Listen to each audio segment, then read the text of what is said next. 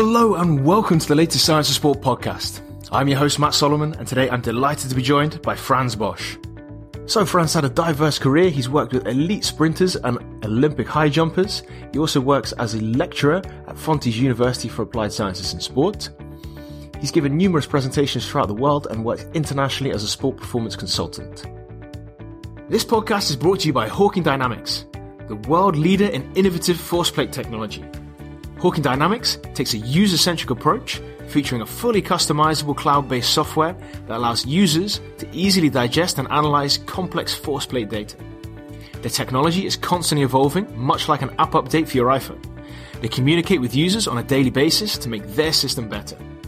In addition to all of that, they also offer some of the most competitive prices for bilateral force plates on the market, and they're the only force plate company offering a completely wireless system.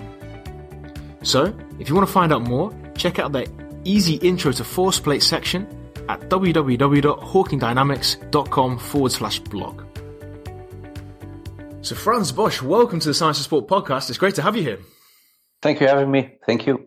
It's an absolute pleasure. So, you look at movement from a pretty different perspective to most coaches, right? Could you give us a quick 1 to 2 minute explanation of how that looks? Well, so I'm interested in sport-specific training, so I'm not interested in aesthetics or all these fit boys and fit girls you see in the gym. I'm interested in how you can apply this in sports-specific settings. That means that I look at what is the most important factor that's out there, and that's the question of transfer and specificity. And that happens to be the least developed part of our understanding. So we haven't got a clue, actually, about transfer of training. And a lot of claims that are out there are based on nothing.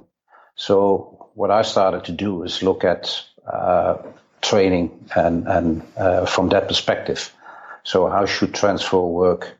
And that leads to a bit of a different approach in how you look at exercises, training, and so on. In your communication prior to the podcast, you mentioned that actually agility is kind of a vehicle to express how to analyze movement. Can you explain a little bit more detail how your views on agility and movement differ from traditional means? So in the previous books, there's 10 pages on attractors of agility. And I thought that would be a topic that needed much more explanation. So I wrote a notebook, 400 pages, on how you look at movement and how you analyze movement. So agility is just a vehicle I took. It seems to be a chaotic when you look at it, especially when you look at rugby or football. But if you look at how it should be organized, actually self-organized, it needs to be done on a very solid and not very complicated structure. So what I tried to figure out is what that structure is, what's behind all this chaos that you see on the field. And what's behind it is a rather simple structure, I think, with fixed components that pop up in all kinds of different aspects of agility. And trying to understand that and analyze that, that's what the new book is about. So so the fixed elements of, in this example, agility are attractors. Yeah. Can you explain what some of the key attractors are?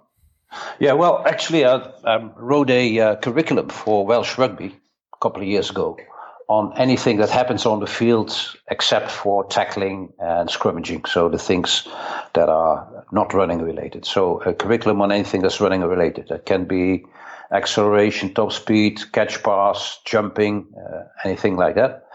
And what I found is that with 8 different components, you actually can build all agility. The problem with these components are that they are fairly abstract principles. For instance, one is the way you bring your foot to the ground, called foot plant from above. And the abstract part in it is that if you plant your foot on the ground, there will be a ground reaction force that not just has a magnitude, but also a certain direction. And the principle is that you bring your foot to the ground along the line of the ground reaction force that will occur. So that's fairly abstract. But it's something that, let's say, is valid in all different aspects of agility. It works in single leg jumping, it works in the sidestep, in the stop and go, and so on. So when you've got, as a practitioner, these attractors, and you can look to train them, of course, how would you go about training this kind of movement?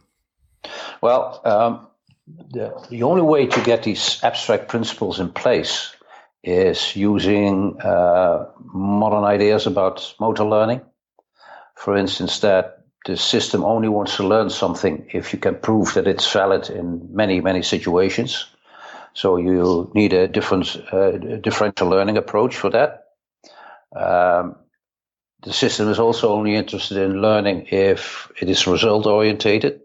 So you have to get knowledge of result in there. And in order to cater for all these different aspects of motor learning, you have to use very clever tricks, like feeding the error. So if somebody makes an error, don't try to correct it, but try to make it worse. And then the body will figure out that it cannot apply this everywhere, and it will try to look for an alternative. So it's not very much that you direct people exactly to where you want them to go. You take a theme, this is the attractor that I want to improve on, and you let the body experience all different modes of it and all different aspects of it, and whether it's has a general quality or not, and so on. So you need to know a lot about motor learning and modern ideas about motor learning as well. So how would you go about putting that in a training session, right? There's going to be coaches listening who are like, okay, this sounds, it sounds interesting, it sounds useful. How would you go about putting that into practice? Well, for instance, a lot of these attractors are based on co-contractions, because co-contractions can at a very peripheral level correct errors. And therefore you have to change exercises in such a way that these co-contractions will emerge. And you can do it in three ways. So one is with pre-tension, which means that, and that's the first thing I did when I started work for Welsh Rugby, try to forbid any counter movement, because counter movement is just a lazy way of solving the problem and getting rid of the problem of having to build co-contractions. The second way is through perturbations. What I do a lot is, for instance, in the gym, have some plates hanging from elastic bands from a bar. So you have perturbations all the time. We use a lot of aqua bags, stuff like that. And the third one is time pressure. If the body has very little time to get it right, it will go to co-contractions and build them in properly. So you can change your exercises in those ways with these three principles. And with those, you actually will give the body tools to build these attractors the way you want them. So you mentioned that you get rid of all counter movements. Is that something that you remove completely from all aspects of training, or is that specifically to the training that you're implementing? Now, see, what needs to be done in training is that the task you have to solve in training is more difficult than the task you do in a match. And in a match, let's say if you're a football player, it's all about time pressure, how quickly you can do something, right? And that means that if you can make a counter movement and then move forward, that you lose a lot of time. So actually, if you do a counter movement, then you make it easier than the task somebody has to execute in a match at the highest level. And that doesn't make any sense. So if I want to teach somebody to be quicker, have a better rate of force development, so on, then eliminating counter movements is the first step to do. Otherwise, it's too easy. Okay, interesting, very interesting. So, principles like this have divided strength and conditioning a little bit, and you've polarized a lot of opinions. What's your opinion on that polarization? I think it comes very much from a historical perspective. So, if you look at where strength and conditioning has originated from, it's from exercise physiologists, and it's from people from power sports, from weightlifting, other heavy resistance sports. And actually that group of people is the people who have the least understanding by nature of movement. So being a power sport lifter doesn't have much requirements for movement. Even, let's say, Olympic lifting is not as complicated as everybody thinks. So these people actually have no scope, or very little scope, on the complexity of on-field movement, like running and what happens in ball sports and things like that. And that has led to a very mechanistic way of looking at training and transfers. So they took transfers almost for granted. And that has led to an approach where you have to do sets and reps and stuff like that. And these perceived or estimated mechanisms of how things transfer that you can see in classic training. And everybody who knows movement, whether you're a track and field coach who works with technical events, or you're a basketball coach, or you instantly know that it's different. There is not, that transfer is not happening the way these people claim it does, and that sets and reps don't mean anything. So that has pissed a lot of people off, obviously. If you say, listen, what you've done doesn't make any sense, because you're actually not the most qualified people to understand movement. That happened with a group of people. They're pissed off, but another group of people are really relieved, because now they can throw these silly or stupid or dumb protocols aside and can start thinking for themselves.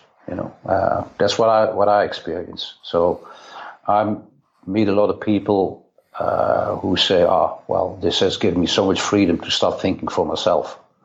And that's actually what I want. That's quite empowering as well, to help people think in different ways. I've got 1,000 questions off the back of that, but what I wanted to start with... Go ahead, shoot. Thank you very much. I'm worried that we're going to be here all day, else, but right, the first one for me is you've got this different way of thinking. And you said, okay, for example, powerlifting doesn't relate to sport performance. I think most people will generally agree that that's the case for most sports. Yeah. Do you not use any traditional strength exercises, or is it all 100% the stuff that you've written about in your books until now? Are you not using, for example, a standard squat? No. Listen, in a standard squat or whatever you do, there's also a part of coordination in there. And there's also a possibility for transfer. But what you have to look at is what are the positives of these transfers, but also what are the negatives. That's one of the Achilles heels, weak points of classic strength training. You never see a list of negative effects that it has, right? So what you need to do is to be aware of those and then see how much of it that you do. For instance, one very interesting thing you can see in athletics, if you go back to the 80s, 90s, right, and you see how much strength training a pole vaulter would be doing in winter, and you compare it with how much strength training they do these days. These days, they do 1/3 of what they did in those days. And what you see with the best coaches that I know is that they do 2 sessions, one with a little bit heavier weight, where you do some of these basic exercises like squats or whatever, right? And one where you work with complex, very quick movement patterns that are based on rate of force development. And the reason behind this shift in thinking and shift in practical application is that actually heavy resistance training is very bad for rate of force development without resistance. And therefore, you have positive and negatives, and you have to balance those. So I know one sprinter in the Netherlands who, if he would do one heavy resistance training in summer, his whole season was ruined. Other people are much more resilient, and they can handle much more. They're more robust. So I would not say that you have to throw it aside. It's only that more is not better. You have to see where the tipping point is between the positives and the negatives. I think that's a nice balance in opinion as well. I think especially for a polarized approach. That's a nice piece of balance as well to put in there, to have the consideration at least that there are pros and cons to everything that you do. This podcast is also brought to you by Gymwear. Gymwear have Flex. Flex is the latest product to enter the world of velocity-based training, and it's developed by the team at Gymwear. Flex is the only laser-based system available, and it's this unique technology that makes Flex the most accurate and reliable barbell tracking product in the sub $500 category. It's wireless, portable, and specifically designed for individual use with its own social platform and automatic training log. Flex captures all the critical performance and technique metrics that people demand from a velocity-based training device. Velocity, power, bar path, range of motion, and even bar position. Live feedback is delivered through the Flex app on every lift, and the data is automatically stored for review.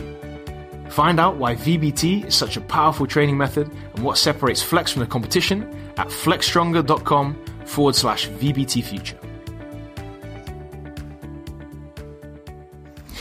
What's your response to a lot of the criticism that comes out of, but this doesn't, it's not effective, it doesn't work enough?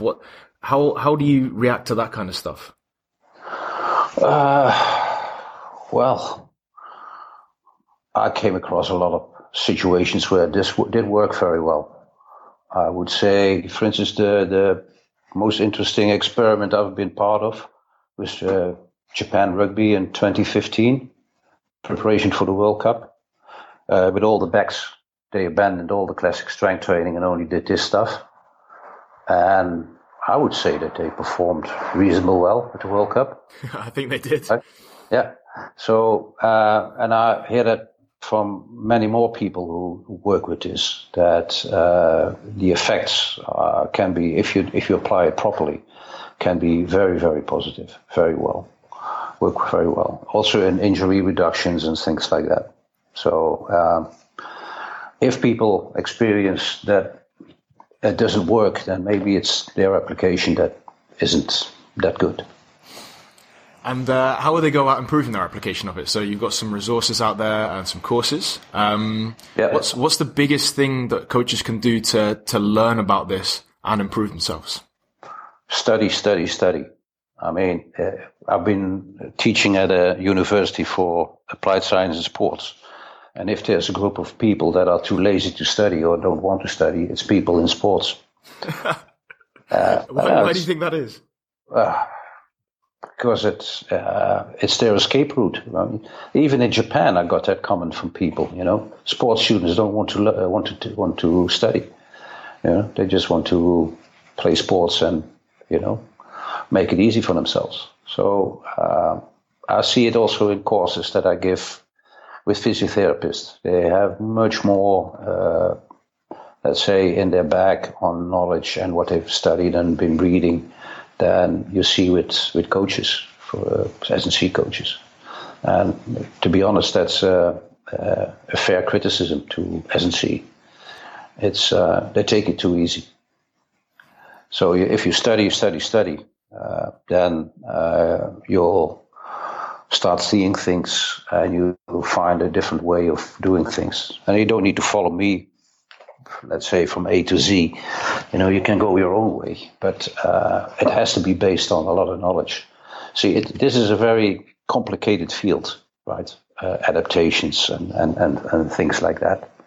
And there is, not for no reason, no weekend course, brain surgery. You don't do that. You have to study a long time before you really get a grip on it. And also, this is a very young profession. It's only there for 40 years. So the idea that we are close to a finish line is nonsense as well. We still haven't got a clue. As I started with things like transfer and specificity. You find a proper book about specificity. It's not out there. Well, hopefully you're plugging some of those gaps as well. So if it's not already there, hopefully in the coming years we can see more and more, and maybe more research as well. I think that's one of the two things that I still want to touch on. The research. Which there's one interesting remark JP Morin made in Dublin when we were on the conference. He said, our macro perspective on movement. So just reading outside forces and so on probably never ever will give us a good insight on what we're doing. We also need the micro aspects of movement. So there's a lot of research that needs to be done in that area as well. And I agree with you that there's a lot of research that has to be done in order to get really grip on it. And is that research being done? Little bit, yeah. There was one guy who did some research on that. I know in Belgium they did research with football players, and they found a correlation between hamstring injuries and lack of control of the pelvic area.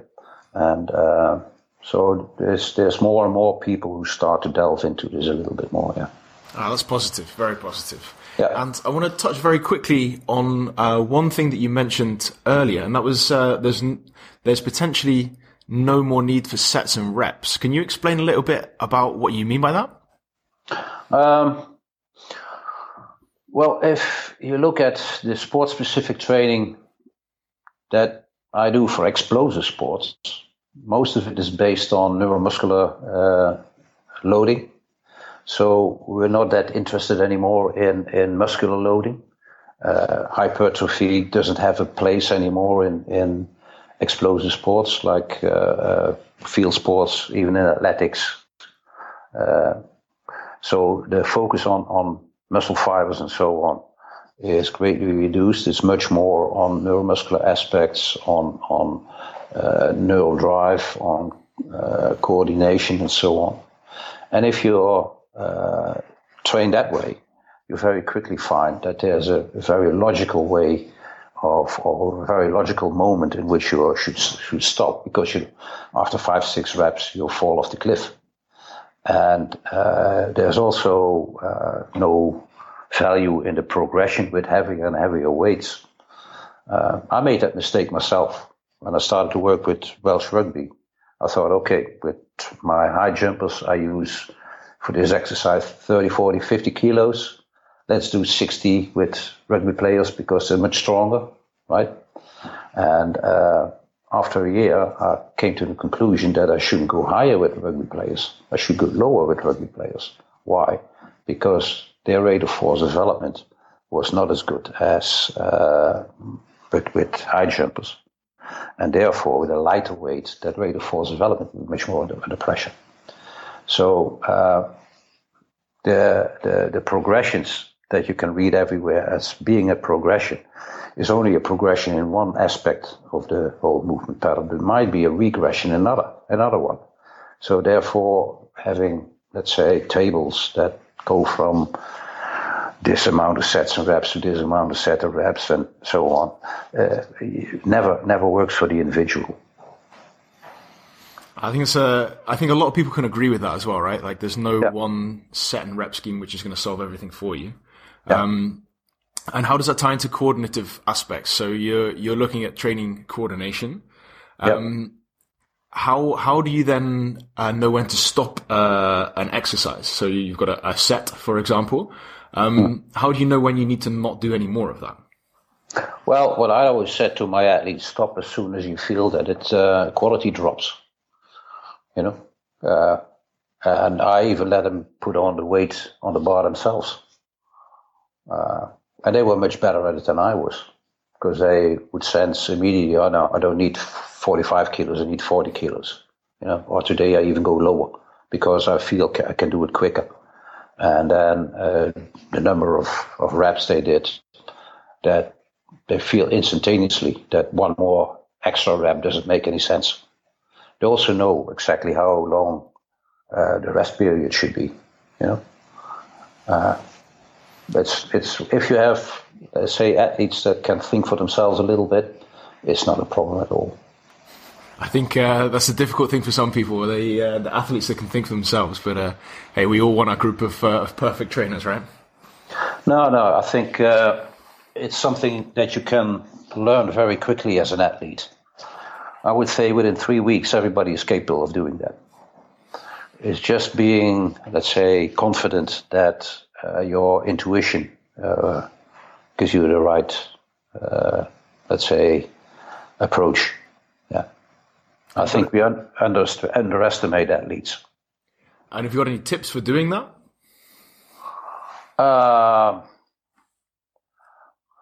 Yeah, well, for instance, you say, okay, you do a number of reps, right? After each rep, you give a number to the quality of that rep, right? And at the moment that number drops, you stop. And then when somebody stops, you can, as a coach, say, okay, what were the numbers you're giving? And he said, well, 7, 8, 7, 5, 7, 7. I said, well, I thought a 5 was a 4. Or the last one was still good, where you said it was a 4. And then you negotiate the quality of what you do with the athlete. You're not telling him what the quality was. And that way, you very, very, very quickly get that an athlete has feeling for it. I think that's a fantastic piece of advice. I'm definitely going to take that one with me and use that when Corona's over and we can train again. Yeah, from motor learning perspective, this is also very important because what many coaches do wrong is that they try to give an athlete as quick and as much feedback as possible. But there's two streams of feedback going on. Always the feedback within the athlete and the feedback from the coach, right? And you cannot add those two up. They're always antagonistic. The more feedback a coach gives, and the quicker he gives it, the more the feedback within the body will disappear. And the feedback within the body is the most important one. That's why a coach should always delay his feedback and always should try to make the feedback from the body surface. So that's one of these strategies you can use. Ask the athlete, okay, what's your feeling about it? What's your opinion about it? And then it doesn't matter whether that's right or a little bit off or maybe completely off. As long as the thing's surfacing, that's valuable. So that's a mistake a lot of coaches make, is that they throw in their feedback as much and as quick as possible, which is not right. Oh, very interesting, very interesting. In terms of time, we're a little bit pushed, and I'm going to get told off if we keep talking too long. Can you give us a quick 30-second summary of what we discussed today? Well, my summary is that if you're in a sport-specific setting, that the main question you should ask yourself is transfer. Does this really transfer to what I want to improve? And more is not better, because if there's positives, there's always negatives. So you have to balance the positives and the negatives. That would be 30 seconds. I think that's easily 30 seconds. I can still talk now, and it's not 30 seconds. Perfect. Right then, that's it. So Frans Bosch, thank you so much for your time today. It's been a really interesting conversation. I've really enjoyed it, and I'm sure everyone has at home too. So thank you very much for that. Yeah, my pleasure. So one more thing. The English version of the book will be available within a couple of weeks. So for people who are interested in, it's called Anatomy of Agility. Fantastic. And your previous books were? Strength Training and Coordination.